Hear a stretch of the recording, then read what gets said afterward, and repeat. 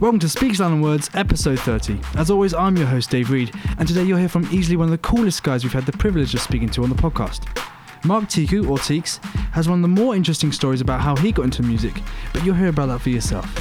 Don't forget you can find us on Facebook at facebook.com/WarnerChapelUK and Twitter at Warner_Chapel and on YouTube at youtube.com/WarnerChapelMusic. And don't forget, Chapel is spelled CHAPPELL. And of course, subscribe to the podcast on iTunes. Cool. Mark, thank you so much for coming and speaking to us. That's a pleasure. About the world of music and what you do. Do you want to explain what exactly you do? What do I do? I pretty much do everything from engineering, mixing to writing, mainly producing, but my day could consist of any of those disciplines. Do you have a favourite out of those? Oh God, it depends on how I feel. I'd say producing is my favourite, but that's because that's the easiest part of the whole process. Why do you say that?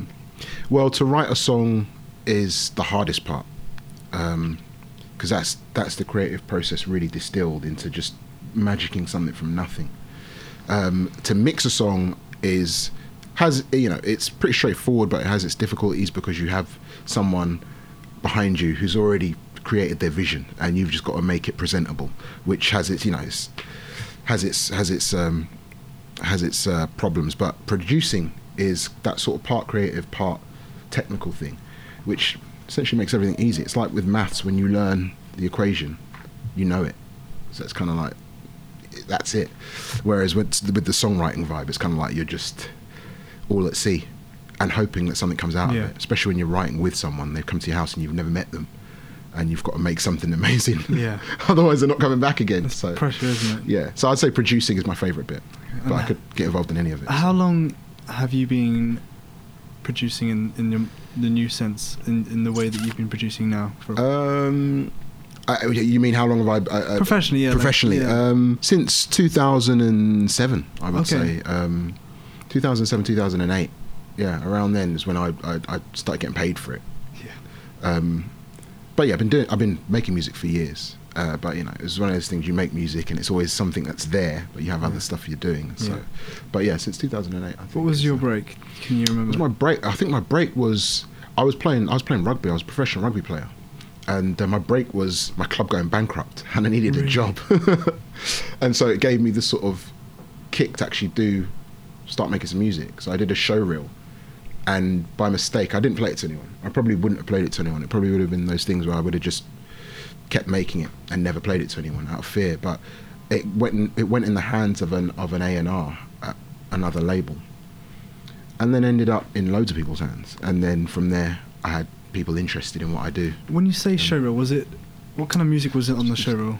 It was pop music. It was it's back in the days where you could actually do a demo and get signed off a demo, rather than now where you need a fucking number one. Ooh.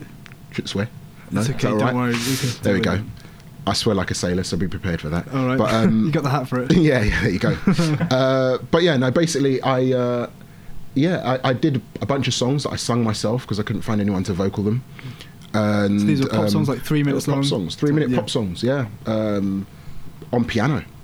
Some of them were produced, but really, really shoddily. But they literally were just songs I'd played piano and I'd sung, and that was it. Oh, that's amazing that somebody then took them and passed it around themselves. That's cool. I was lucky. I think it's part of the time. I think if I did that now, I'd have absolutely no hope of getting anyone interested in what I do. But luckily for that time, it was the right thing. What was the label? Did you sign for that label? Well, I signed. Well, it was all publishing labels because it was a writer's showroom. Yeah. But because I sung on it, everyone was really confused as to what I did, whether I was an artist or, Just needed somebody to sing on it, I needed it, but I couldn't find any vocalists. I had, a few guys from EMI, and the actual label that got it in their hands were Atlantic, who incidentally I'm signed to now as an artist, but that's, coincident. All those guys have left now who were there. But it was Atlantic who'd got hold of the CD. And it was just luck, really. It was just by chance. I did want to sign a deal, but I hadn't even thought about, hadn't got around to even having the guts to play anyone anything. So yeah, that's pretty good. Yeah. I mean, for today's standard, that's pretty good. Yeah, I mean, it's one of those things where you just get very lucky. You get those opportunities fall in your lap, and it's kind of like, So when you were playing rugby, you also did music on the side? I didn't. You I didn't. No. So let's get this right. So you were playing rugby. Yeah. Did you play any instruments at all at that point? Didn't play anything. I didn't play a thing. That's what incredible. made it so crazy for everyone who I told I was going to do that. Because they were like, well, you never told us you did music. And I didn't do music. It was just all in my head. Yeah. But I knew I could. That's amazing. Stupid. I wouldn't advise any kids to go to think like that. But I knew I could somehow. And I'd always loved music, so. I can't believe that. That's so crazy. I think I've carried it on into my career, though. Because I always work best when I'm under pressure. So usually, like, I just finished a remix for Rudimental. And what I do with things like that is I leave them to the very last minute because it puts pressure on me to just do it and do it in a certain way. Yeah. And so I think part of the reason why when I lost my job because my club went bankrupt, it's kind of like, well, it's all or nothing. So I kind of just went into it, and I think I was able to do what I needed to do because of the pressure. Whereas if I had the luxury of time, it probably wouldn't have got done. Yeah. And also time means that you have too much scope to create with, and then you kind of never really get anything done pulled together. And so I'm the worst like that as well. I'm not particularly disciplined, so I need to be under pressure. I work well when I'm under pressure. When people are on my back, that's when I work well. So obviously you are musical, but what did you do growing up? You didn't play instruments, you just listened to music? I to be honest, I think it was growing up is why I'm musical. My family is quite a musical family. Okay. My mum has always written songs, and she's written hymns that have been published and nice. in stuff like that. My sister's always musical.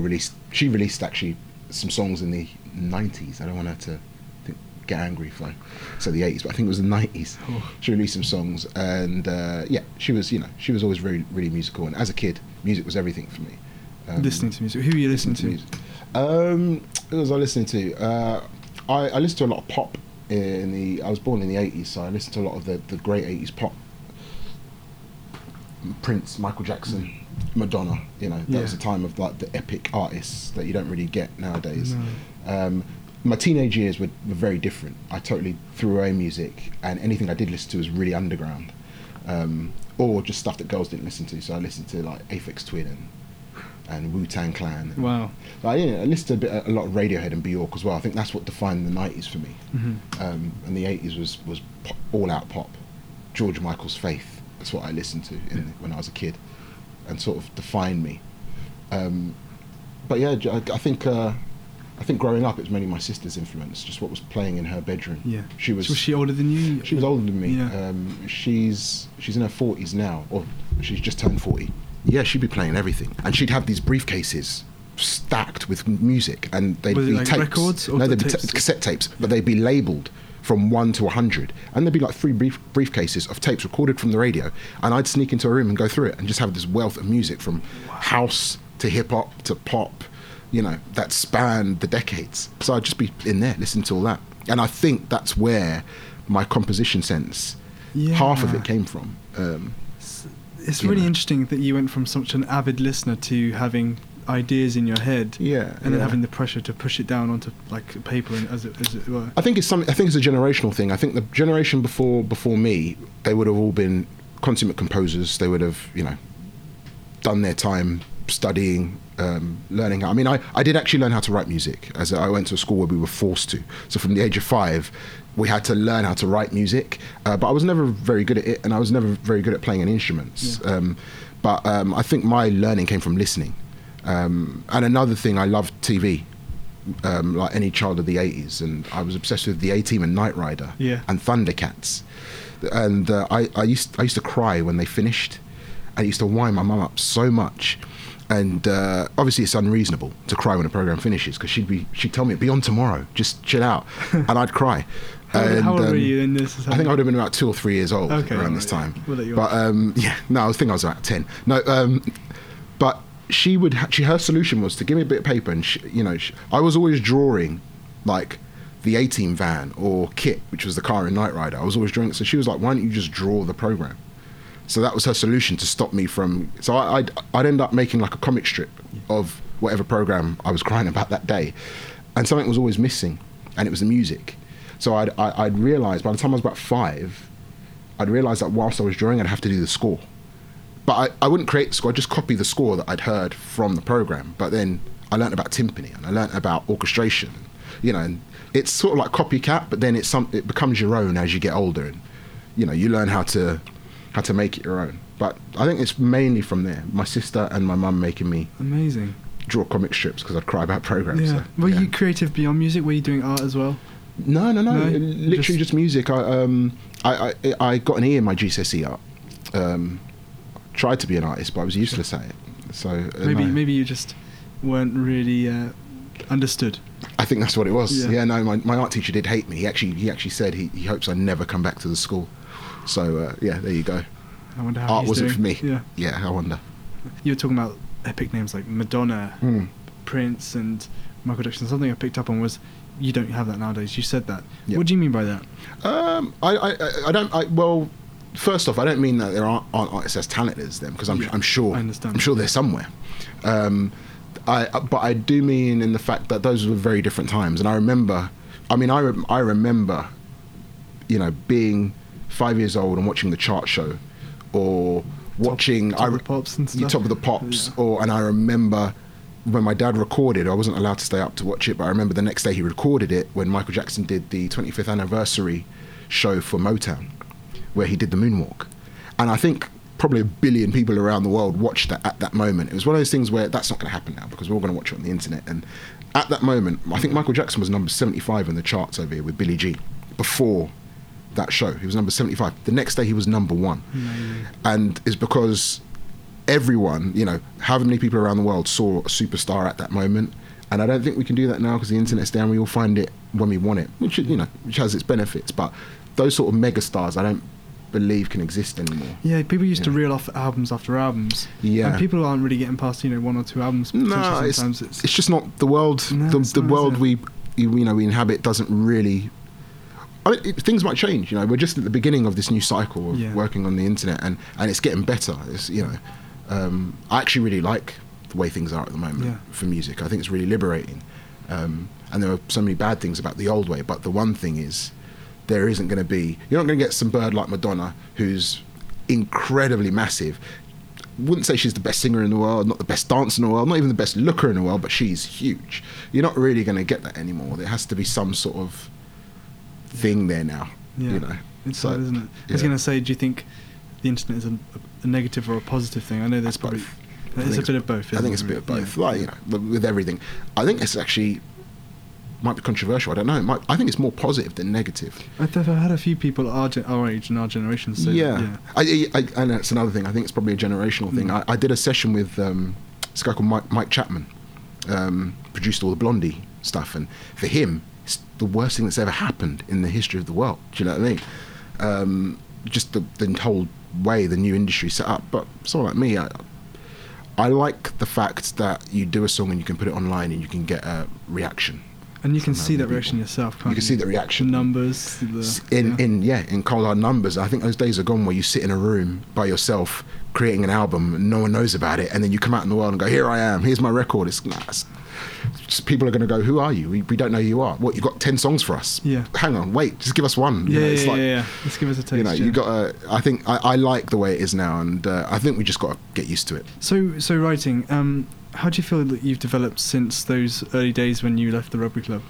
Quite a lot, actually. It was a real shock for me becoming a writer, because it's a proper craft that you have to work at. It's not something you can just, even if you're a talented composer or a talented musician, it's not something you can just jump in and do. Now, I remember doing my show, I did it all on my own. How many tracks do you have on the show? I think I had 5 on there. It was a long time ago, but I did it all on my own, and that was fine. But after I signed my deal to Warner, I had to do sessions with people, and I'm not going to name any names, but the first session they gave me was probably the hardest session I've ever had in my life. It was just such a shock, because obviously I have to, first of all, this person comes into your house, because I had my studio in my house, and you've got to immediately connect with them. Yeah, which doesn't always happen, you know. And then, you know, you've been told something by the label or their manager, and then they come to you with something totally different. So you've got to balance all that out as well. And it was such a shock. And my first year was making those mistakes. Really, my first year was pretty much a non-event. of mistakes and just learning the craft. What was the biggest really. thing you learned, do you think? Biggest thing I learned was trust your instinct, and I don't necessarily listen to what everyone is saying and don't look what everyone is doing. Earlier on I made a lot of mistakes, being really influenced by people around me, being really influenced by what my fellow artists and producers were doing, and thinking that's really good. Damn, I need to do something like that, and doing something like that, and it came off as like a really rubbish imitation, or listening to what an A&R was saying you wanted, and he really didn't want that, but he told me he wanted it. But you learn as you get older, as you become a producer, he's telling me he wants that, but he doesn't really want that, he wants this. So so what I've learned is just to do what my instinct tells me to do, which is 90% right. But it takes guts to trust your instinct, because it's a very scary thing to do. Yeah, especially with the pressures around you. Yeah, it takes guts. It sounded like you used the piano in the first demos. Yeah. Do you still write in the same way, where you go to the piano? Always. It's mainly, I used to write on bass a lot, actually, because the bass guitar doesn't allow you to play chords, and I sometimes find chords imprison you in a place. That's true, yeah. And I was writing on piano so much when I was younger that I needed to just get away from it. So I went to bass, and it means you can just write the root notes, and it's fun as well. Yeah. Bass is really therapeutic as well. You get an amp up, just play away. But mainly it's piano. I write with chords. I try and find a really good progression.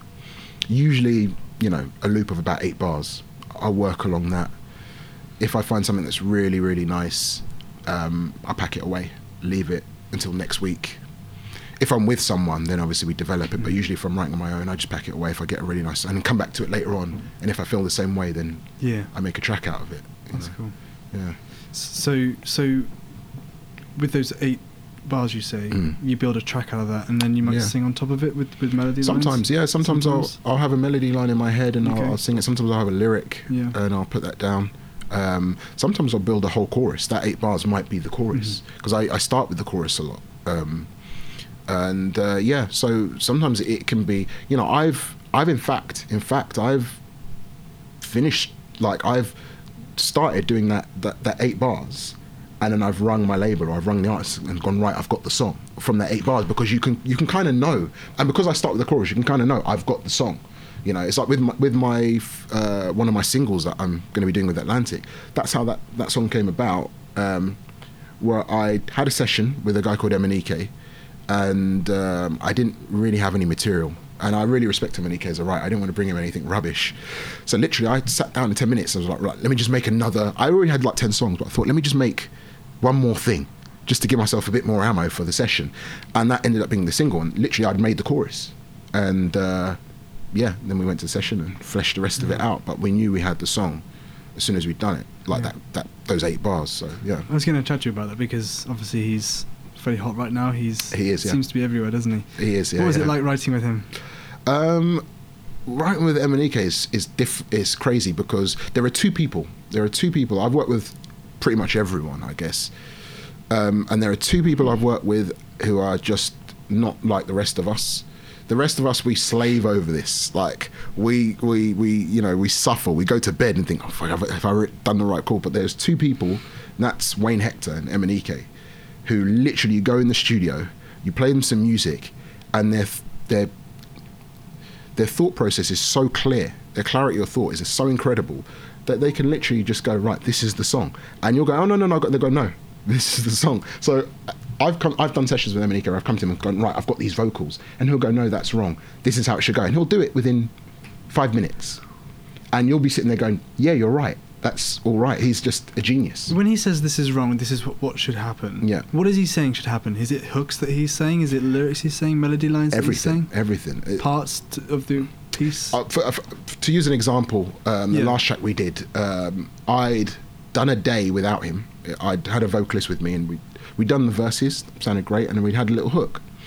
So we went to Uzo, we were like, here are the verses. He was like, great, perfect, here's the hook. And he just said, no, we need something that's, I can't remember the exact words he said, but he said, we need something that's more, I think it was something along the lines, we need something more punchy. This is what I'm thinking. Bearing in mind, he hadn't heard the song before. So he'd sat there, and just like we're sitting here now, and it's over, I won't let it get me down. All right, write this down. If it's over, I'm gonna let it get me down. Bang, writing it down. What was that thing you said to me last week, Mark? What thing I said to you? Oh no, you said a phrase to me last week. I told you to remember it.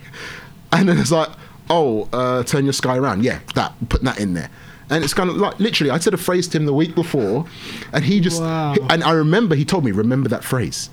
This is coming from he was then an 18-year-old kid. Right? That's amazing. And it went in the song, and that was a chorus. So the hook that you came up with the day before that went. And yeah. Before you even heard the verses, he hadn't heard anything. He hadn't heard anything. We'd come in and literally I just put on the track and sung my hook to him, and he was like, "Oh no, this is what we're gonna do," and yeah. But I've known Emanike since he was 14, 13. Wow. And I think he's been doing this since he was about 12. So I think they talk about the neuro pathways and they get cut into your brain when you do something more and more. I just think he's just been doing this for so long, it's just natural to him. Yeah.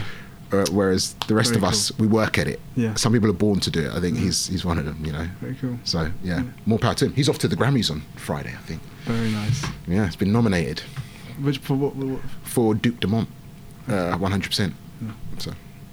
Cool. Tell us about your project, Teeks. Yeah. What's it like writing for Teeks compared to writing for an artist who's come in, a co-writer perhaps? So much easier. Much easier writing for yourself. I think it's easier for me because I'm sure some artists will talk about how hard it is doing your own record. It's easy for me because I've been writing with and for other people for 5, 6, 7 years. And so I know the pitfalls. The Teeks record is essentially a club record, a club, pop, whatever you want to call it. It's every time we've had writers in, the tagline I've given them is sort of postcard emotion. Whereas the idea of when you get a card or a postcard, it's emotive. It's saying, "Oh, happy birthday and many happy returns." That's really nice, but it doesn't actually mean that much. It's just for that gratification at that moment or something nice. This is what this record is, if I'm going to play it down. But it's one of those things where, there's a track where we sing that song which is about the end of a club night, which, I'm sure we've all been there. And you still kind of want to party, but it's the end of the night, and it's kind of like you still want to keep singing the song. So the song is about just carrying on singing the song, keep singing the song. It's cool. Yeah. And then that's the idea of the record is I want something that people aren't going to think too much about, but they're just going to enjoy and not ask any questions. And I find it really easy because I like writing on my own, and So the material for you is 100% by you, is that, or is it, do you have other influences? It's a collaboration for sure. Like obviously Emanike's written a lot of it. Okay. We've worked together a lot on it, and most of the music is me on my own, and a lot of the lyrics are me as well. But I do work with people. Everything starts with me though. I start on my own, and I don't write with anyone until the ideas are quite formed. Then I bring people in. Okay. But yeah, no, it's a collaboration to a point, but it's mainly with people who I'm very close with. The album doesn't have a lot of people on it, so Emanike and another artist I worked with in the old days, Cock and Ball Kid, has done a lot of writing, and so it's people I'm really close to. Cool. Are working on it. But let's hope it's a smash, eh? Yeah, of course. But yeah, I'm excited about it. I'm excited. When do you hope to put that out? We have, I think. We actually have a track coming out very, very soon on like an underground label, and that will be in the next couple of weeks actually. But the first single proper isn't probably going to be until March, April, May sort of time. Okay. But everything's done, so we're just sort of sitting and waiting. So yeah, it's all sounding really good, and so it's a change. Yeah. It's a change from writing a song and waiting for the label to tell me if it's on the album or not. Because I decide. It's on the album that must be so refreshing, right? Oh, it's brilliant. It's so liberating. Because you can probably go maybe even years waiting to hear if one. Yeah. Did that happen? I did a track once. I did a track once with Florence and the Machine, and I wanted it for my own record. Because even back then I was thinking I'm going to do a record, and I just decided they never got back to me. I decided I'll just use this for my own record. And Florence said I could use it, so I just use it for my own record. And it's about a year, and I emailed them and was like, "Oh, by the way, just to let you guys know, I'm planning on doing my own record, so I might use this thing." And they were like, "Oh, no, we're using it." This was like I wouldn't even have known if I didn't drop them an email. So it's one of those things where it's so much better than your own stuff. I decide. In fact, I have writers asking me, is my track going to be on your record? So it's kind of like it's on the other foot now. I like that. Yeah. So that is cool. Yeah. So what's the name of the record? I don't know yet. Oh, you don't know? Oh, wow. Okay. I have an idea. I have an idea of it being called a dreaming sound. I was at a party the other day and some girl told me that people who are blind, who have been blind from birth, dream in sound. So I found that quite that is really interesting, isn't quite it? an interesting thing. So I Yeah. thought, that would be a good name for an album. Yeah. But I don't know yet at the moment. Okay. So the first single is called Sing That Song. Sing that song. And then the second single, which we've just finished, is called Respect. Yeah, which Phil was telling us about. that's right. Also, both written by myself and Emanike. Okay. I'm looking forward to it. That's It's, cool. hopefully Is this your first record that you're putting out under your name? first record I've been doing under my name? Yeah. That's cool. It's a bit late, but better late than never, eh? Sure. As they say. Yeah. Mark, thank you very much for speaking to us. It's a pleasure. That was really cool. Yeah. Absolute pleasure.